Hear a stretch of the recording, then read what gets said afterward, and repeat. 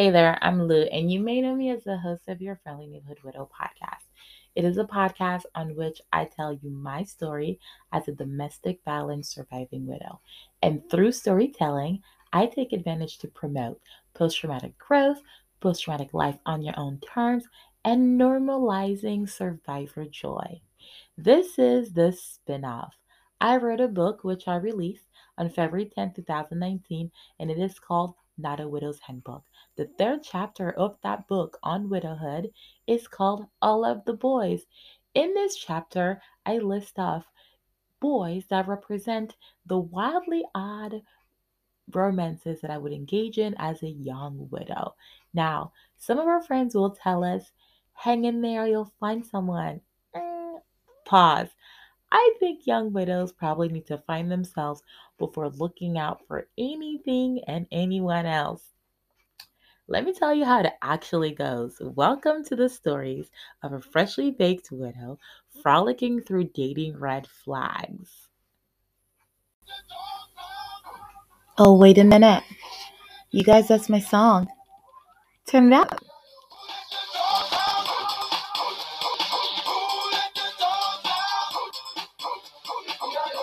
Who let the widow out?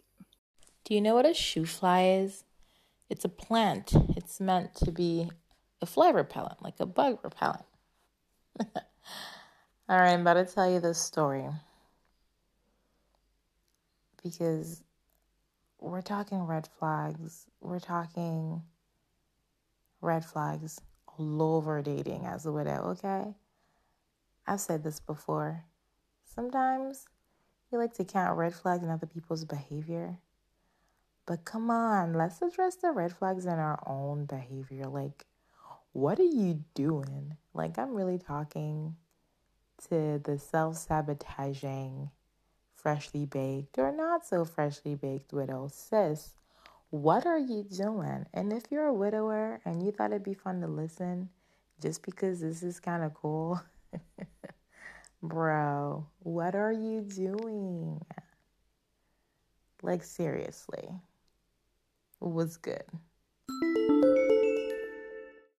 In post-traumatic life, you kind of build like these superpowers. And then, or you build these habits and then you think that they're superpowers because you've got yourself convinced that you're like so strong. And hey, in many ways, I'm not even gonna lie, like even at that time in my personal development, I think I still had some strength. I mean, pushing through this nonsense requires a certain level of strength, whether you can feel it within your body or not. But there was something powerful about sternly or just very subtly, but not so subtly, letting somebody know, oh, I'm widowed. Oh, my spouse used to say, and then they'll respond, oh, you're divorced? Oh, no, widowed. You know, when you slide it in the conversation, but you're doing it on purpose, I'm kind of cute. So I've heard. But also, sometimes I do catch glimpses of myself in the mirror and I'm like, hey, I'm kind of attractive. So I can't blame anyone that's ever walked up to me in the bar and try to hit on me, or anybody who's ever caught me outside on the smoke break and try to be sweet or whatever.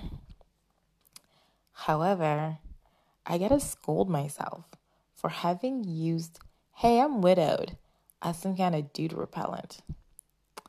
So I was in this bar, love this bar, in Bethesda, Maryland. I spent so much time there that like I knew all the bartenders. My friends like to say that I was the mayor of Bethesda, but honestly, I feel like I had, definitely had some, some competition in that area. I could not have been the mayor. There were bigger mayors than me in that city. But in that bar, gosh, I had a blast. It was so much fun. And you meet a lot of people. You know, in your industry, and by industry, I mean a restaurant worker, like an hourly restaurant worker, you live a wild life. I mean, you leave, your nightlife is like out of this world.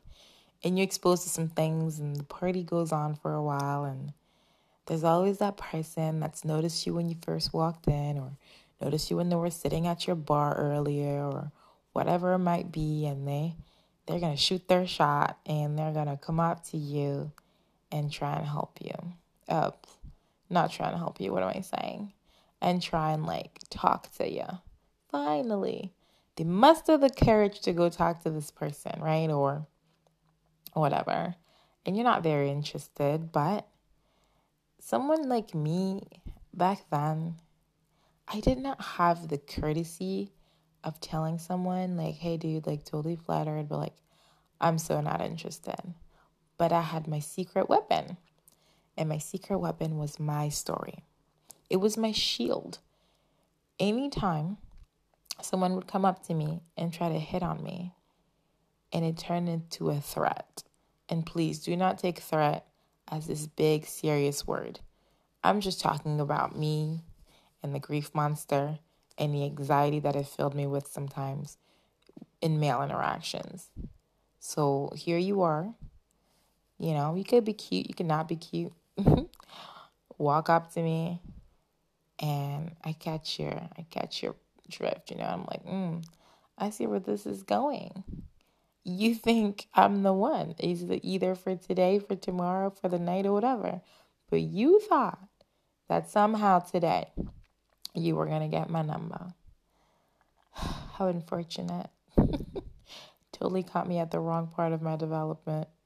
You should have been here when promiscuity was just on brand, But instead, you're here when I just can't even imagine being with somebody.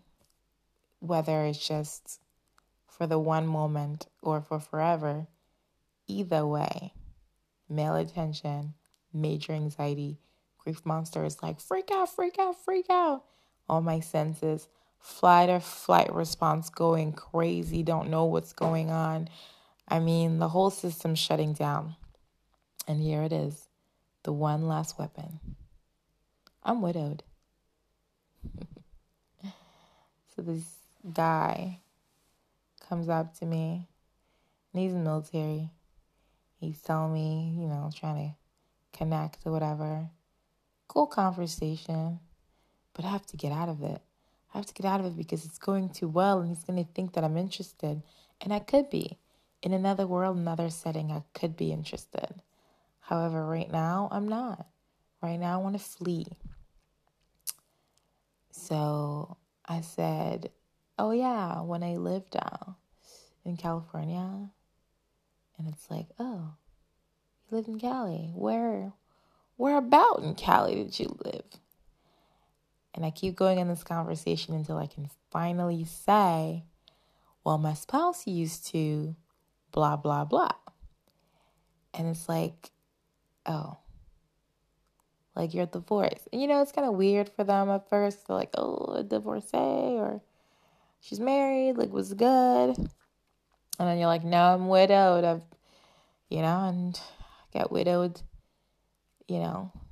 back in February 2014. Oh, I'm so sorry. Well, no, it's fine. Don't be sad. And that's my thing. I'm I've always been the one to tell you, don't sit here and be sad for me. I know this is new information and you have to process it, but try and process that fast because I'm not sad and I just need you to come back and meet me where I am in my personal development. I'm just trying to not be the sad baby all the time. And you say that, you really think that. You're I'm not trying to be the sad baby. But when you're drinking about it and dancing about it all night and smoking way too many cigarettes about the whole thing, you do have unresolved issues that you should be okay, let me address them. Let me contemplate. Let me be introspective. But back then, that's not what it was. Back then, it was flight or flight response activated. The system is saying, girl, fly. And the best thing to do it, and the smoothest way I thought to do it, was to bring up the fact that I was widowed. It became a game in the sense of I can have all the fun I want to have all night. And I know that at some point in the night, whenever I just don't want to have the conversation or feel flattered or feel sexy because you're here in my face and You're acting like maybe you want to take me home. I'm going to tell you the one thing that I know will make you run for the hills. You do this so many times and you think it's a superpower. And you go home alone and you're just way too intoxicated to even really care or be sad about it. That's until the next day when you're sharing war stories from the night before with friends and you get called out on oh my God, that really cute guy was talking to you. Oh my goodness, I saw you sharing a cigarette with a student. Oh my God, somebody bought you a shot. Whatever it is that you want to talk about.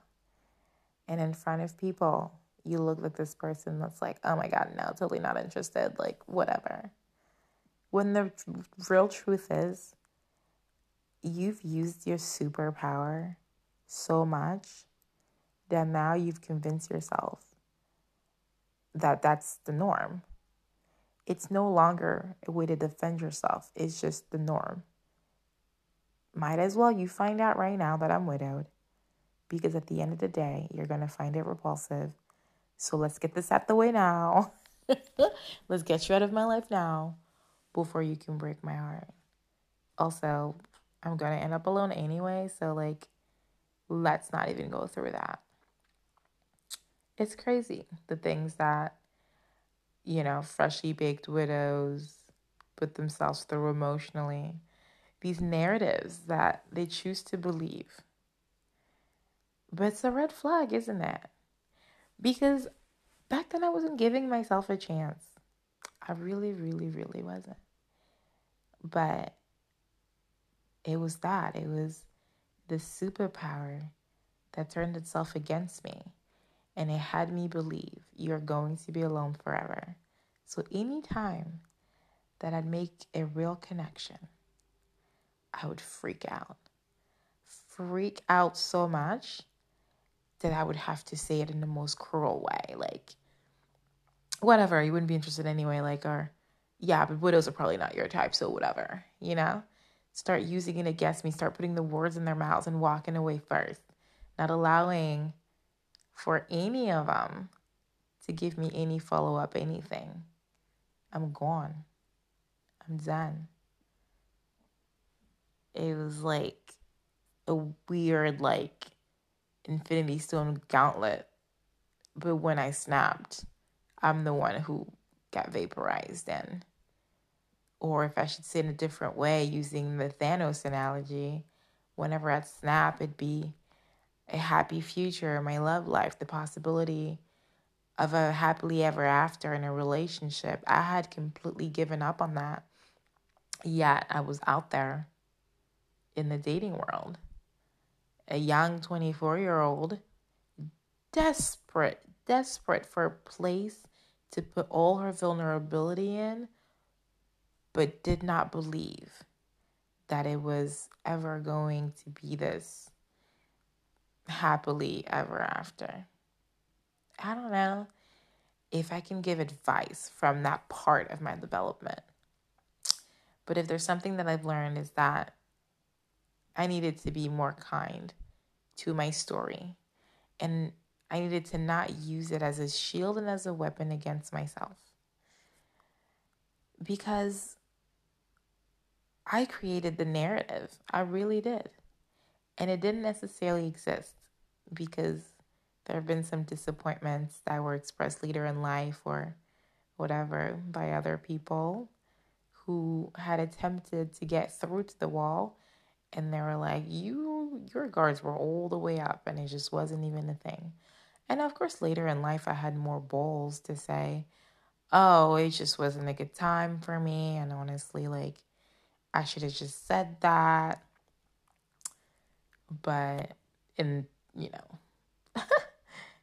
I didn't. Instead, I was like, I'm widowed. Wore it like a scarlet A on my chest. Don't cut yourself short. Do not take something away from yourself. And you may not have it. You don't have to go home with anybody you don't want to go home with. You don't have to talk to anybody you don't want to talk to. But it's okay to just speak truth to yourself and speak that truth out loud And that experience and that going through that and coming out of that has really taught me to just really just be that girl that's like, oh no, I'm not interested, but thank you. And having a conversation and understanding that having this conversation doesn't mean that this person is falling in love with you. And if at the end of the conversation they are, and they want to take it a step further, and this is not what you want, it's okay for you to say, it was so wonderful meeting you. However, today, I'm going to go home alone because I'm not interested. And you're not going home alone because you're widowed. You're not going home alone because society has decided that you're just going to be the sad girl forever and you're never going to find anybody to love you through your post-traumatic life and your post-traumatic development. That's not why. You're just not doing it because you're just not feeling it. And you're just not in the mood for that. And you're just not prepared to date and prepared to walk yourself through what grief walks you through when you fall in love with someone. You're not willing to battle the grief monster for this person because something about what's happening in the moment you're meeting them isn't making it worth it. It happens. You have great conversations. You meet someone or you're flattered because someone thinks you're great and they want to buy you a drink, but it does not mean that you want to go through every single steps that grief can take you to when you make a connection with someone or when you try to create a relationship with someone. And I think that today I'm really thankful to have picked up that tool. But back then, honey, you just so much as bat your eye because you got sand in it. And it just so happened to me in my direction. And I would literally pick up my megaphone and be like, no, man, I'm widowed. Widowhood is not an anomaly.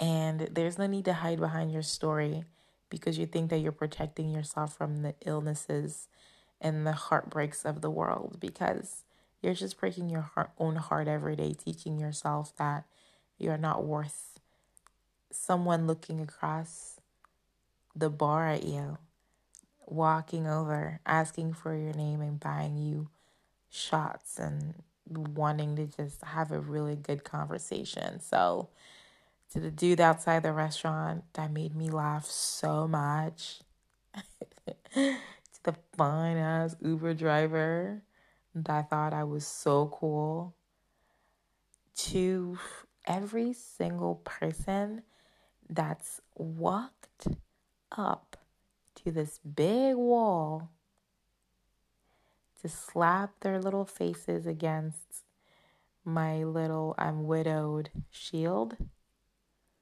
Thank you. Thank you for trying. Because I think in post-traumatic life, we do need those moments. You need those moments to be like, bro, every time you walk out of your door, there's not this big red sign on your forehead that says, hey, I'm widowed. All there is, it's the way you're living your post-traumatic life, really. When somebody looks at you from across the bar, they're not seeing your trauma. They don't even know you got trauma. They're just seeing your cute face, your night smile. They're just hearing your intoxicating laugh. They're just looking at your curves. Sometimes it's just purely lustful.